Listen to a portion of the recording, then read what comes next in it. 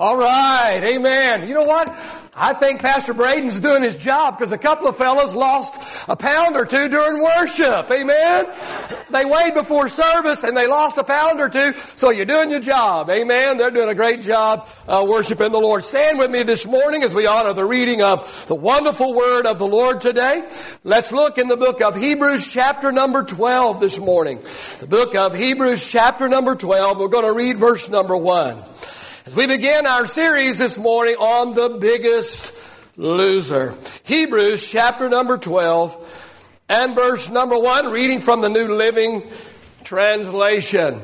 The writer of Hebrews says, "Therefore, since we are surrounded by such a huge crowd of witnesses to the life of faith," he said, "let us strip off every weight that slows us down, especially the sin that so easily trips us up, and let us run with endurance the race God has set before us." The writer of Hebrews said there that we are to strip off every weight that slows us down. We're going to begin a 3-week series on the biggest loser. Father, we thank you for the word of the Lord today. It is a lamp unto our feet. It is a light unto our path. Father, I just pray today, Lord, that your anointing will rest upon the message and upon the messenger, Lord, today. Father, give us ears to hear the word of the Lord today. Lord, may all of us, Lord, at the end of this, Lord, actually be the biggest loser as we strip away things that are not, that weigh us down in our spiritual walk. Father, we ask for the glory of God in the name of Jesus. Amen and amen. And you may be reseated this morning. Many, if not most, of man's physical problems are caused by simply being overweight. Things like high blood pressure and diabetes, heart problems, bad cholesterol, fatigue, back trouble, and the list goes on and on and on and on. We are told today that 50%, half of all Americans today, are overweight. Don't look around this morning. Obesity in children is becoming epidemic. Much, if not most, of America's physical problems would simply go away if people would only lose some weight. Well, the same is true spiritually. Too many of God's people are spiritually overweight. They carry around too much fat. This extra weight causes them to become spiritually diseased and spiritually unhealthy.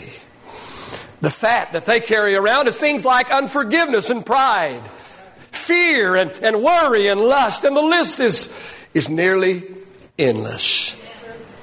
Because of this excess fat, the spirit man becomes sluggish and the spirit man becomes ineffective, and this slows him down and it drains him of his energy. The writer of Hebrews said in chapter 12 and verse 1, "Let us strip off every weight that slows us down, especially the sin that so easily trips us up." What did he say there? He said, lose some weight. So for the next 3 weeks, we're going to talk about a few of the many weights that weigh us down and make the spirit man too heavy where he is ineffective. The biggest loser will be the ones who choose to lose their weight. Amen. Our subject today is lose your guilt. Hallelujah. Lose your guilt. How many understand that guilt can really weigh you down? And every single one of us have experienced guilt. Amen. Amen. Thank you, Lord. The story is told of Noel Coward. As a prank, he sent out an anonymous letter to 10 well-known men in London. And the letter that he wrote to these men said, "We know what you have done. And if you don't want to be exposed, leave town." Within 6 months, all 10 of these men moved. It was done as a prank. It was done just as a joke. It was done in fun. And yet it proved just how powerful that guilt can be. Let me understand that guilt is a terrible burden to bear. And all of us have skeletons in our closet. All of us have skeletons in our closet. Satan loves to hold these things over our heads. He loves to use guilt to weigh us down so that we will be less effective in the work and in the kingdom of God. Amen. If you're here this morning and you have a problem overcoming guilt, you need to memorize Romans chapter 8 and verse number 1. Romans chapter 8 and verse 1, Paul writes, there is therefore now no condemnation to those who are in Christ Jesus. When? Now. No what? No condemnation to whom? To those who are in Christ Jesus. Hear me this morning, people. God doesn't want you carrying around all of that extra weight of guilt. Jesus died on the cross to forgive you of your sins and to take the fat of guilt off of you today. I'm going to take just a moment this morning and clarify something. And this is what I want to clarify this morning. I want you to hear everything that I have to say. I want you to get this morning. There are two types of guilt. Two types of guilt. There is healthy guilt and there is unhealthy guilt. Now, healthy guilt occurs when we sin. When we sin, we feel guilty. And hear me this morning and hear me clear. If you are in sin, you should feel guilty. Amen. Well, thank you, Lord. That's right. I said if you're in sin this morning, if you're living in sin, the weight of sin, the weight of guilt ought to be there. You ought to feel guilty if you are in sin today. Unconfessed sin should produce guilt. That's unhealthy or healthy guilt. Healthy guilt is like good pain. Pastor, are you saying that pain can be good? Absolutely. Absolutely it can. If I touch a hot stove and I experience pain, it's good. Why is it good? It's good because the pain tells me I better take my hand away from the stove, because if I don't take my hand away from the stove, my hand is going to burn to the degree that it will absolutely become useless. So pain in that sense is good. Pain in my chest warns me that I might have a problem with my heart. Hallelujah. Without the pain to warn me, without the pain to alarm me, I could have a heart attack, not even know it, and die. Pain can be good. Hallelujah. Guilt can be healthy. It tells me I need to repent. It tells me that I need to change the way that I am living. Now, guilt is unhealthy when it persists even after I have repented, even after I have asked God to forgive me, even after I have changed the way that I have been living. If I am still experiencing guilt, that is unhealthy guilt. That is not guilt that God wants me to carry. So, this morning, I want to free you from unhealthy guilt today. But I don't want you to misunderstand me and think that all guilt is bad. If you have unconfessed sin in your life, if you have secret sin, cherished sin, you should feel guilty. But here's my message today. Don't stay in that guilt. Repent and turn from that sin and become free of guilt. Let's talk about guilt for a few moments today. I want to talk about three things this morning. Three things this morning. First of all, I want to talk about the example of guilt. Talk about the example of guilt. I've chosen David. We could have chosen others, but all of us should be familiar with David and with his story. And so I've chosen David as our example of guilt today. We understand that David was a lowly shepherd boy who gained favor with God and eventually became a king. Yes.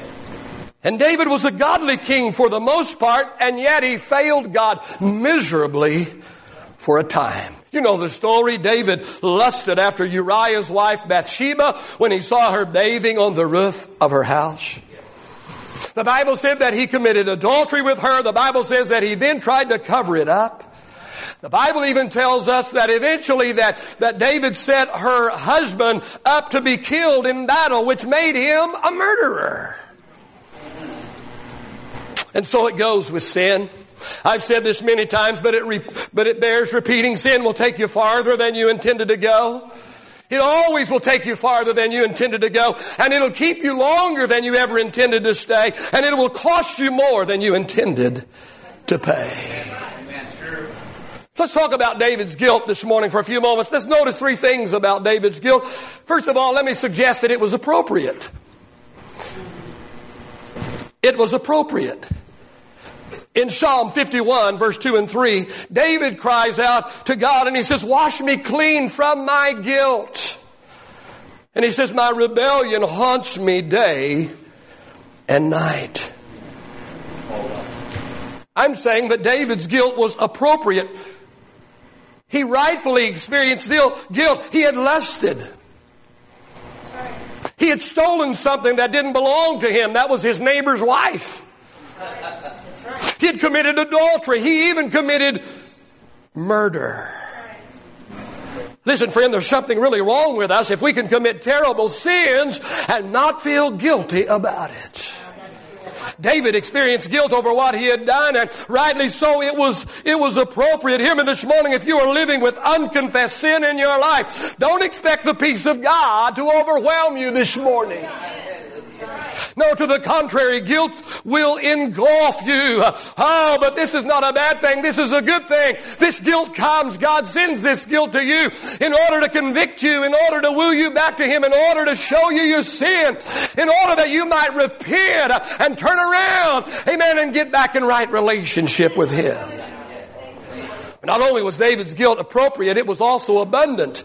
Abundant. In Psalm 51 and 3, David cries out and he says, my sin haunts me day and night. David was absolutely eaten up with guilt. You might be thinking, Pastor, I thought you were going to help us lose our guilt today. I am this morning, but you will never lose your guilt by trying to ignore it. You will never lose your guilt by trying to cover it up. You will never lose your guilt by trying to suppress it. You will only lose your guilt by first acknowledging it and then repenting over its cause. Not only was David's guilt appropriate, not only was it abundant, but let me suggest that it was also an accusing guilt. Once again, Psalm 51 and 3, David said, my sin haunts me day and night. I don't think a day would ever go by, but what David wasn't reminded over and over and over of his sin. Not one single night could he lay down to sleep without his mind playing over in the theater of his mind over and over and over again his evil deeds. Perhaps someone here today has unconfessed sin in your life. Maybe it's pornography. Hallelujah. Oh, Pastor, you know, this is the choir you are talking to this morning. This is the cream of the crop. This is the early service. This is the rock solid crew here this morning. Maybe so. But I know a little bit about what happens in the choir. And it's not all singing.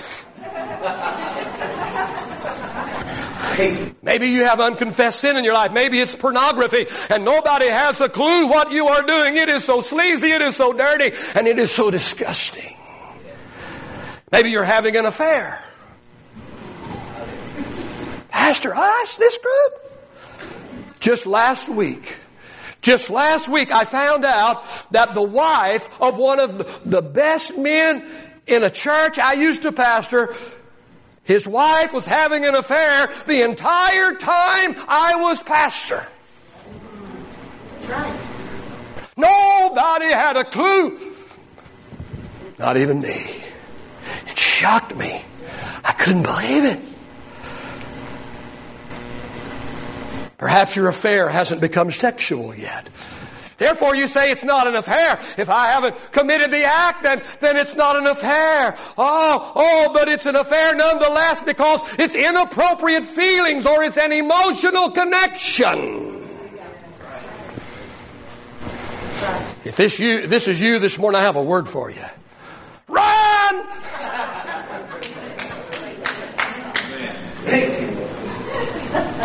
All right, we've talked about the example of guilt. Let's talk a little bit about the effects of guilt. Let's talk about the effects of guilt. You see, guilt doesn't just make us feel bad. And guilt doesn't it? It makes us feel bad. And we think that's the worst thing. But no, there are far more worse effects of guilt than just feeling bad. Guilt has a negative effect on every single part of our life. I wanted to share 3 negative effects that guilt has. First of all, it will destroy confidence. Guilt destroys confidence. Guilt can make us feel insecure. Because we're always looking over our shoulder. We're always worried that somebody's going to find out what we've done or where we've been. Police officers will tell you that some of their biggest arrests come by accident. They come about because when they tried to stop someone for a routine minor traffic violation, the person in the car assumes, well, they're on to me. They've caught me. And so they run. They're pulled over for running a stoplight or for speeding or for having a taillight on the back when actually they're a murderer or they're a rapist or they've robbed a bank somewhere. And when they see the lights, they think, they're on to me, they've caught me now. And so they run. And here this cop is pulling somebody over for a minor traffic violation. And here is this big bad criminal giving himself. Well, he's running until he's caught. The wisdom writer said, Proverbs 28:1, the wicked, I love this, the wicked are edgy with guilt. Ready to run even when no one is after them. Amen. And he goes on to say, on the other hand, honest people are relaxed and confident and bold as lions. Guilt destroys confidence, both in yourself, but also in others. Amen. In others. Guilt will cause you to question the authenticity of everybody else. Guilt will cause you to think, well, if I'm living a double life, if I'm a hypocrite, if I'm fooling others, who's to say that others aren't just like me? Amen. Hallelujah. If I'm cheating on my wife, maybe she is cheating on me. Guilt destroys confidence both in ourselves and in others. Notice another effect of guilt. Guilt demolishes relationships. It demolishes relationships. Because of guilt, our emotions are all messed up. And so we lash out at the very people that we love. And a molehill suddenly becomes a mountain. Because of guilt, we feel so undeserving. And because we feel so undeserving, so we sabotage our relationships, whether we do it on purpose or we do it unknowingly. And the most important relationship that we sabotage is our relationship with God. Let me tell you something this morning. Please understand this today. God will forgive any and all sin. Say any and all. God will forgive any and all sin, but there's sin that God will not and cannot forgive. You say that? What? But it's true. God can forgive any and all sin. God will forgive any and all sin. And yet there is sin that God cannot nor God will not forgive. What is that sin? Unconfessed and unrepented of sin. 1 John 1:9. If we confess our sins, if we what? If we confess our sins, He is faithful and just to forgive us of our sins and cleanse us of all unrighteousness. Does He forgive everybody every sin? Is there a condition here? Yeah, that's a tricky question. If, say say it again, if we confess our sins, He's faithful and He's just to forgive us of our sin and to cleanse us from all unrighteousness. That's the biggest little word in the English language. If we do it. Acts chapter 3 and verse 19. Now repent of your sins. What? Repent of your sins and turn to God so that your sins may be wiped away. Are all sins wiped away? No.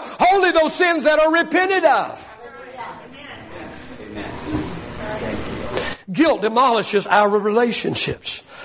Some couples divorce because one of the spouses cannot get victory over the guilt of an affair they had, or an immoral act, or something they lost trust with the other spouse over, and they end up getting a divorce because they cannot get victory over the guilt of something that they did in their past, or they get a divorce because of guilt that they have carried from their childhood because they were molested, or they were abused, or raped, or something horrible happened to them as a child, and even though it was not their fault, they were but a child, and yet somehow guilt tells them somehow it's your fault, and they can't get over the guilt, and because the guilt is always there, it messes up their relationship, and they end up getting a divorce. Talking about the effects of guilt this morning. Guilt affects every single part of your life and the lives of those that are close to you. But not only does guilt destroy confidence and demolish relationships, but let me suggest that guilt damages your body.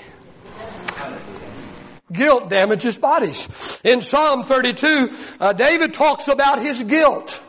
And in verse number 4, David says, "My strength evaporated like water in the summer heat." Now, medical studies have proven that guilt has an adverse effect on the human body. That's right. Guilt causes stress, which leads to a host of physical problems. There are a lot of people who have chronic physical pain, and they've had test after test after test after test after test, and the doctors have tried, and the doctors have failed, and the doctors cannot seem to find the source of their problem. May I suggest perhaps the source of their problem is not physical at all, but rather spiritual. Just a thought. You will be billed by Dr. Benson this morning. The theme for my message today is lose your guilt. How do we do it? Good question, huh? How do we do it? How do we lose our guilt? Well, I've got 3 things I want to talk about this morning. On number 3 is the elimination of guilt. And I'm going to talk about how we eliminate guilt. In Psalm 51, say Psalm 51. In Psalm 51, David agonizes over his sin. His guilt is real and his guilt is regular. How many understand that the Bible was not put together chronologically? It's not, it started here and ended here. No, it jumps around all over the place. So actually, Psalm 51 should come before Psalm 32 in chronological order. Now you're really confused. But in Psalm 51, David agonizes over his sin. His guilt is real. His guilt is regular. In Psalm 32, and I want you to turn there this morning, Psalm 32, David has dealt with and has eliminated guilt from his past sin. I want to read that to you this morning. Psalm 32 from the New Living Translation. David writes, "Oh, what joy for those whose disobedience is forgiven, whose sin is put out of sight." Yes, David said, what joy for those whose record the Lord has cleared of guilt, whose lives are lived in complete honesty. In verse 3, David said, "When I refused to confess my sin, my body wasted away, and I groaned all day long. Day and night your hand of discipline was heavy upon me, and my strength evaporated like water in the summer heat. Finally," David said, "finally I confess all of my sins to you and stop trying to hide my guilt. I said to myself, I will confess my rebellion to the Lord, and you forgave me, and all my guilt is gone." Hallelujah. We'll read the rest of that here in a few moments, but I want to talk about 4 things in this psalm, this 32nd psalm of David, as we talk about and think about the elimination of guilt. The first thing I notice here is confession. I notice confession here. In the first 5 verses, David confesses that he has sinned. He said in verse 3 and 4 that there was a time when he wasn't willing to confess his sins, and because of that he suffered the mental, the emotional, and the physical consequences for it. In verse 5 he said, finally. Say finally. Did David repent immediately? No. Finally, he said, finally I confess all my sins to you, O God, and I stop trying to hide my guilt. So perhaps for a time, David tried to rationalize and justify his action, which was sin. I can just hear David saying to himself, I am the king. I mean, my goodness, I am the king. And as the king, shouldn't I have anything and everything I want? How many think that David might have tried to justify his actions for a time? He must have, because he says, finally I confessed. Perhaps you, this morning, perhaps you too have tried to rationalize and justify your sinful actions. Maybe you said to yourself, my wife doesn't satisfy me or meet my needs. And a man has his needs, you know. Maybe, ma'am, you have said, my husband doesn't understand me. He doesn't listen to me. He's not gentle with me. He doesn't give me the affection. Oh, yeah, he wants to have sex with me, but he doesn't give me the affection, the tenderness that I need. And so it's okay to seek it elsewhere. No, it's not.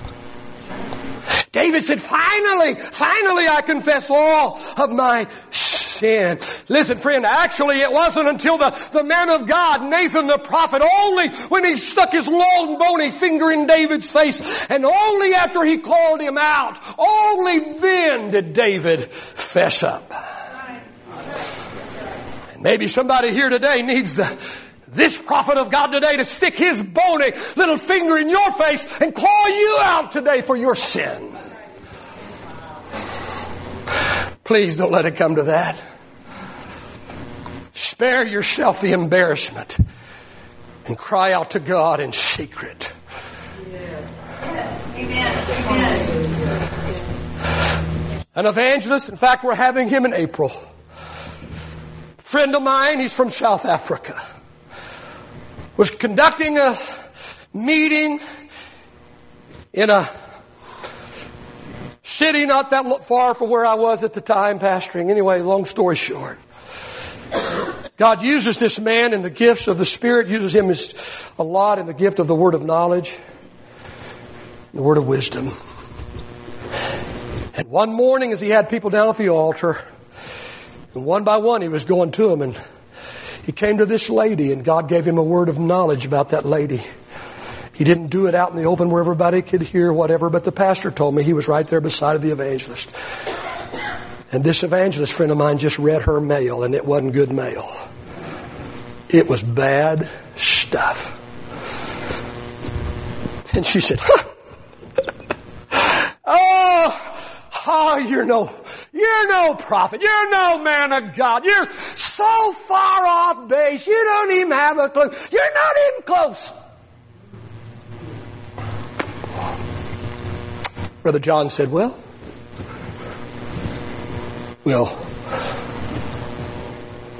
just give the Holy Spirit a moment here.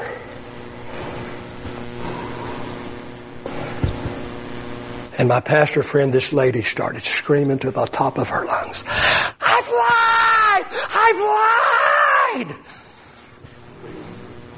And she fell on her knees and repented.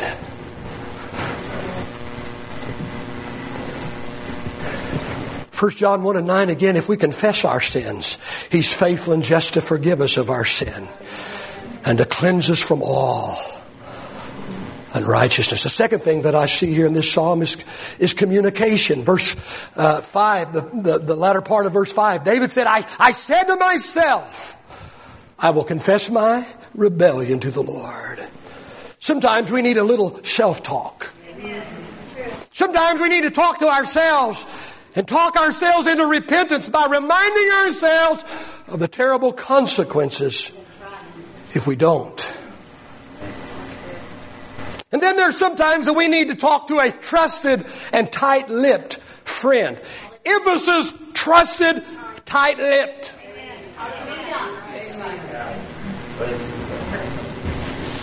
Oh, be careful there. Sometimes we might need to communicate with a wise and godly counselor. Again, emphasis, wise, godly. Sometimes our emotions are so messed up that we can't see, we can't think, we can't act rationally. And sometimes the situation is beyond us and beyond our ability and beyond our wisdom. Sometimes we're too close to the situation. In times like these, we need a good, godly, wise counselor. The third thing I see is communion, found in verses 6 through 8. Therefore, let all the godly pray to you while there is still time, that they may not drown in the floodwaters of judgment. For you are my hiding place. You protect me from trouble. You surround me with songs of victory. The Lord says, I will guide you along the best pathway of your life. I will advise you and watch over you. Oh, what sweet communion is available to the people of God when the guilt of all past sin is gone. Say, Pastor, what do I do when Satan tries to bring up my past?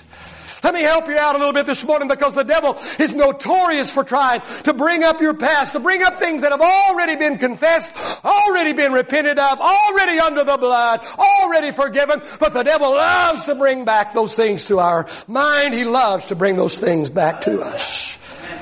What do I do, Pastor, when Satan tries to bring up my past? Listen, friend, when Satan tries to place the spirit of guilt on you for sins of the past, but they are sins that have been repented of. There are sins that have been forsaken. Though there are sins that have been forgiven and forgotten. Listen to me this morning. When the devil brings up your past, remind him of his future.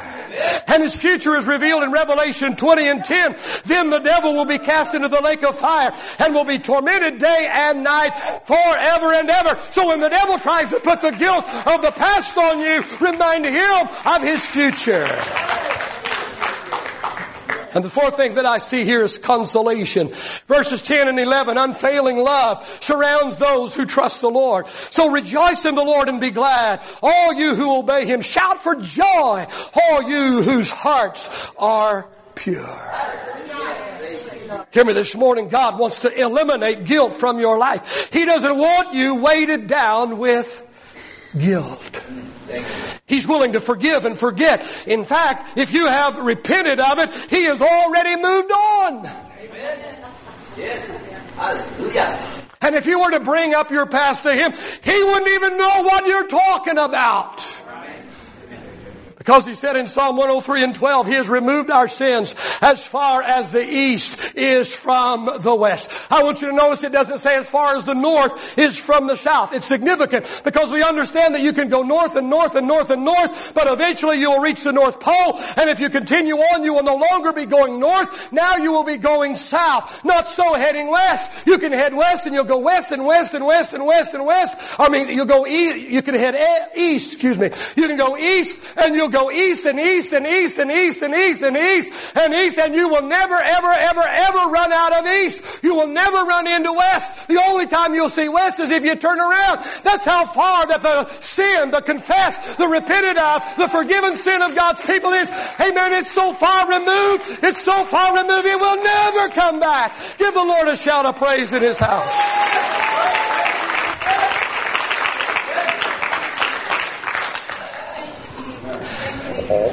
Think about this morning. Pastor Braden, would you get back in place? Just you, please. Think about this morning. David sinned.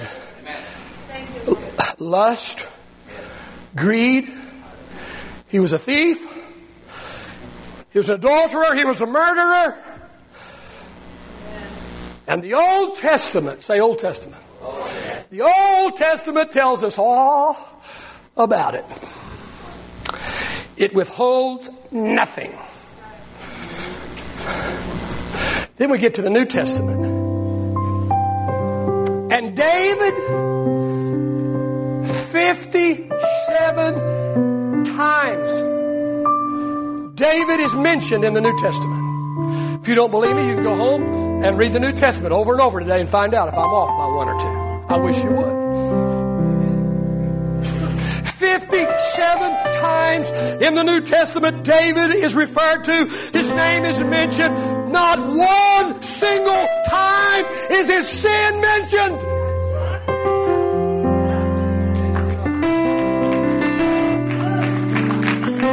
Why? It's gone. As far as the east is from the west. Isn't that awesome? I want to conclude today by reminding you of something I said earlier. There is healthy guilt and there is unhealthy guilt.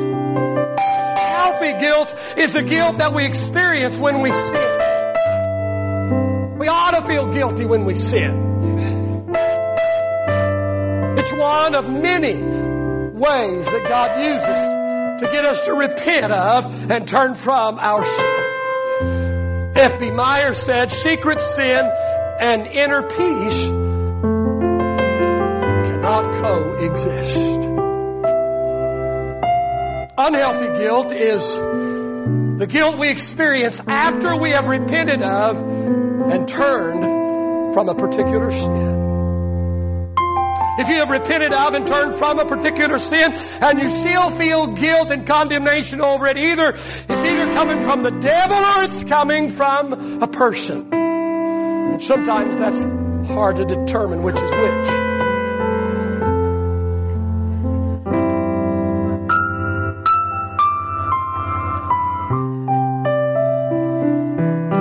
I go overseas and there's a lot of casting out demons overseas. I have to kind of work myself into it because most of the demons that I work with are saved demons. Amen. Little devils in the church. Amen. Come on.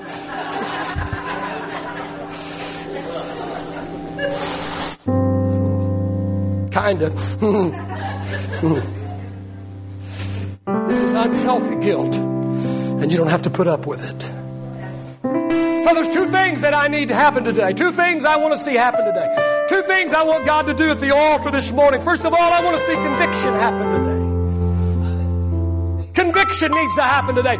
People that have guilt because of sin in their life, you need to be convicted of it. You need to feel guilty today. I want you to feel guilty today. Not because I'm mad at you, because I love you. I want you to feel guilty. That's called conviction. And we need that. And I want the Holy Spirit to do His work of conviction today. Not only do I want to see conviction happen today, I also want to see comfort happen. And the same one that brings conviction, the Holy Spirit, is the same one that can bring comfort. Conviction that is going to happen today is going to happen to people that have healthy guilt.